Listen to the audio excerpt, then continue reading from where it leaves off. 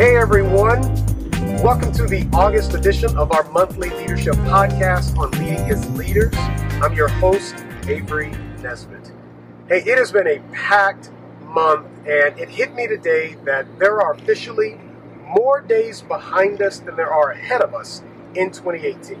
And that's just mind-blowing. And so it's scary how fast this year is going. So today I wanted to do something a little different. Instead of you hearing from me and whatever random thought I've got going on, I want to introduce you to some friends of mine. Their names are David and Fiona Kellogg, and they are currently living in Angola. It's on the coast of Africa, and they're doing an amazing work. And I wanted to talk with them about what it takes to follow your dreams, follow your passions, and if anyone is living what they say they're all about, it's this couple. So here's a call I did with them when they were in South Africa, just spending time with some friends and just encouraging themselves as they go forward in their mission. So let's check in with them. You're going to love them, and I think you're going to love what they're doing. So let's check in. Hey, everyone. I just wanted you to meet some of my friends. I am right here talking to David and Fiona Kellogg. They are missionaries out of Overland Missions, and they are currently living in Angola. And we've been friends for a while, and I just want you to know a little bit about them and a little bit about who they are. So David and Fiona, how you guys doing? Yeah, we're doing good, thanks. Hey, so where are you right now? Where in the world is David and Fiona? Well, right now we're located in Johannesburg, South Africa. Just getting some vehicle repairs done, some medical tests and such done. So tell us a little bit about you. Who is David? Who is Fiona? How long have you guys been with Overland?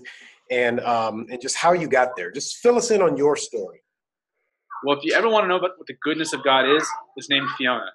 That's the best thing since salvation. We've been with Overland. I've been Overland almost 12 years.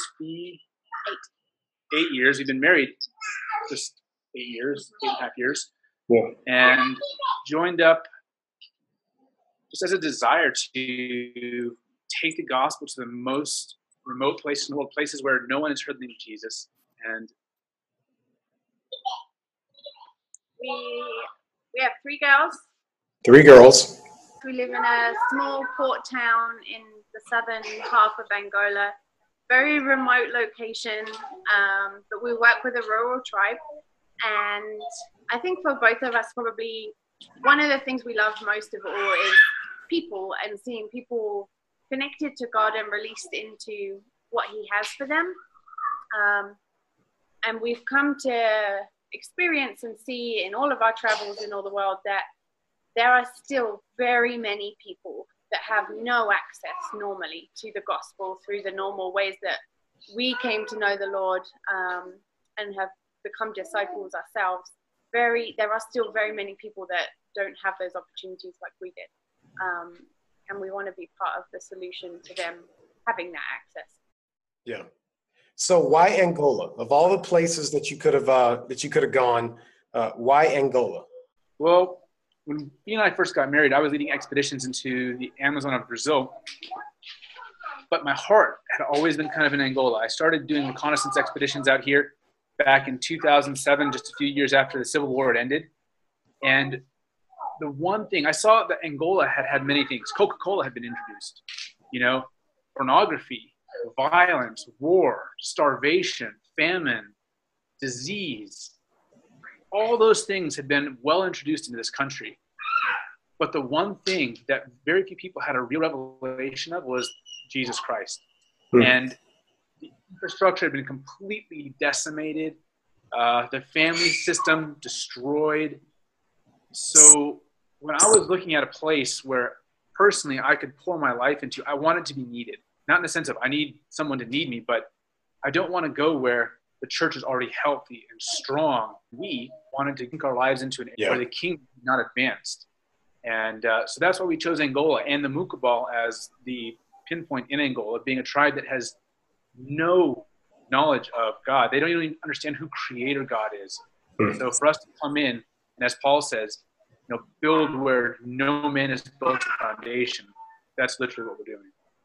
So tell me a little bit, first of all, for when we first started talking, where is Angola? And tell me more about the specific tribe that you guys spend time with.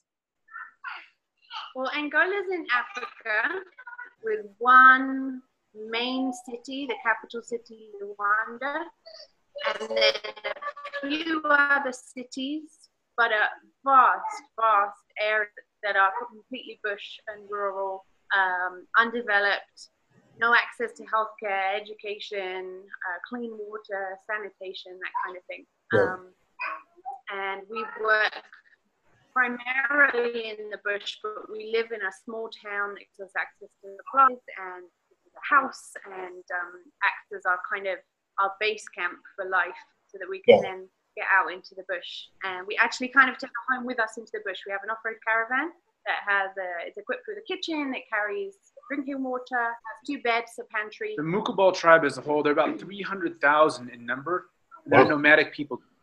They are stretched out across an area about the size of the Florida, from Jacksonville down to Key West, which if you think about 300,000 people spread out, and you've got 3 missionary families reaching, it's like a grain of sand in the drop in the ocean. We're scratching the surface really of what is the Mukabal tribe, but they are an incredible tribe, very curious, very upfront. They don't know what personal space is. They'll just walk right in, sit down. But that's also the beauty of the Mukabal. You always know what you get with them. You know where you stand. There's no faux faces. There's no Instagram. Nothing like that. No one's trying to pretend to be anything else. If they're interested, they stick around. If they're not, they leave. What's been some of those encouraging moments that have happened? We've talked about some really cool stories where folks had not heard the name Jesus before. So like, tell me some of those most encouraging moments that you've had over like the past year. My favorite one as of late, just before we started traveling to South Africa, myself and my colleague, Dan Hoyme, we went out into a village called Kapulupopo, which is a mouthful if you can say it. And we showed up, and the prior year that we had been there was like 3 people in the entire village, which is nothing because of the dry season and nomadic lifestyle, everyone had left. This year, it was full of people. Okay. 3 kids showed up, stuck with us the entire day, invited their grandmother to come. And so the grandmother showed up as we were doing an evening meeting around a fire. And she had never heard of God. They have a word for God, which is huku. But when you say, who is huku to you? Who is creator God to you? Or who is God to you? They just stare at you blankly, waiting for you to make a suggestion.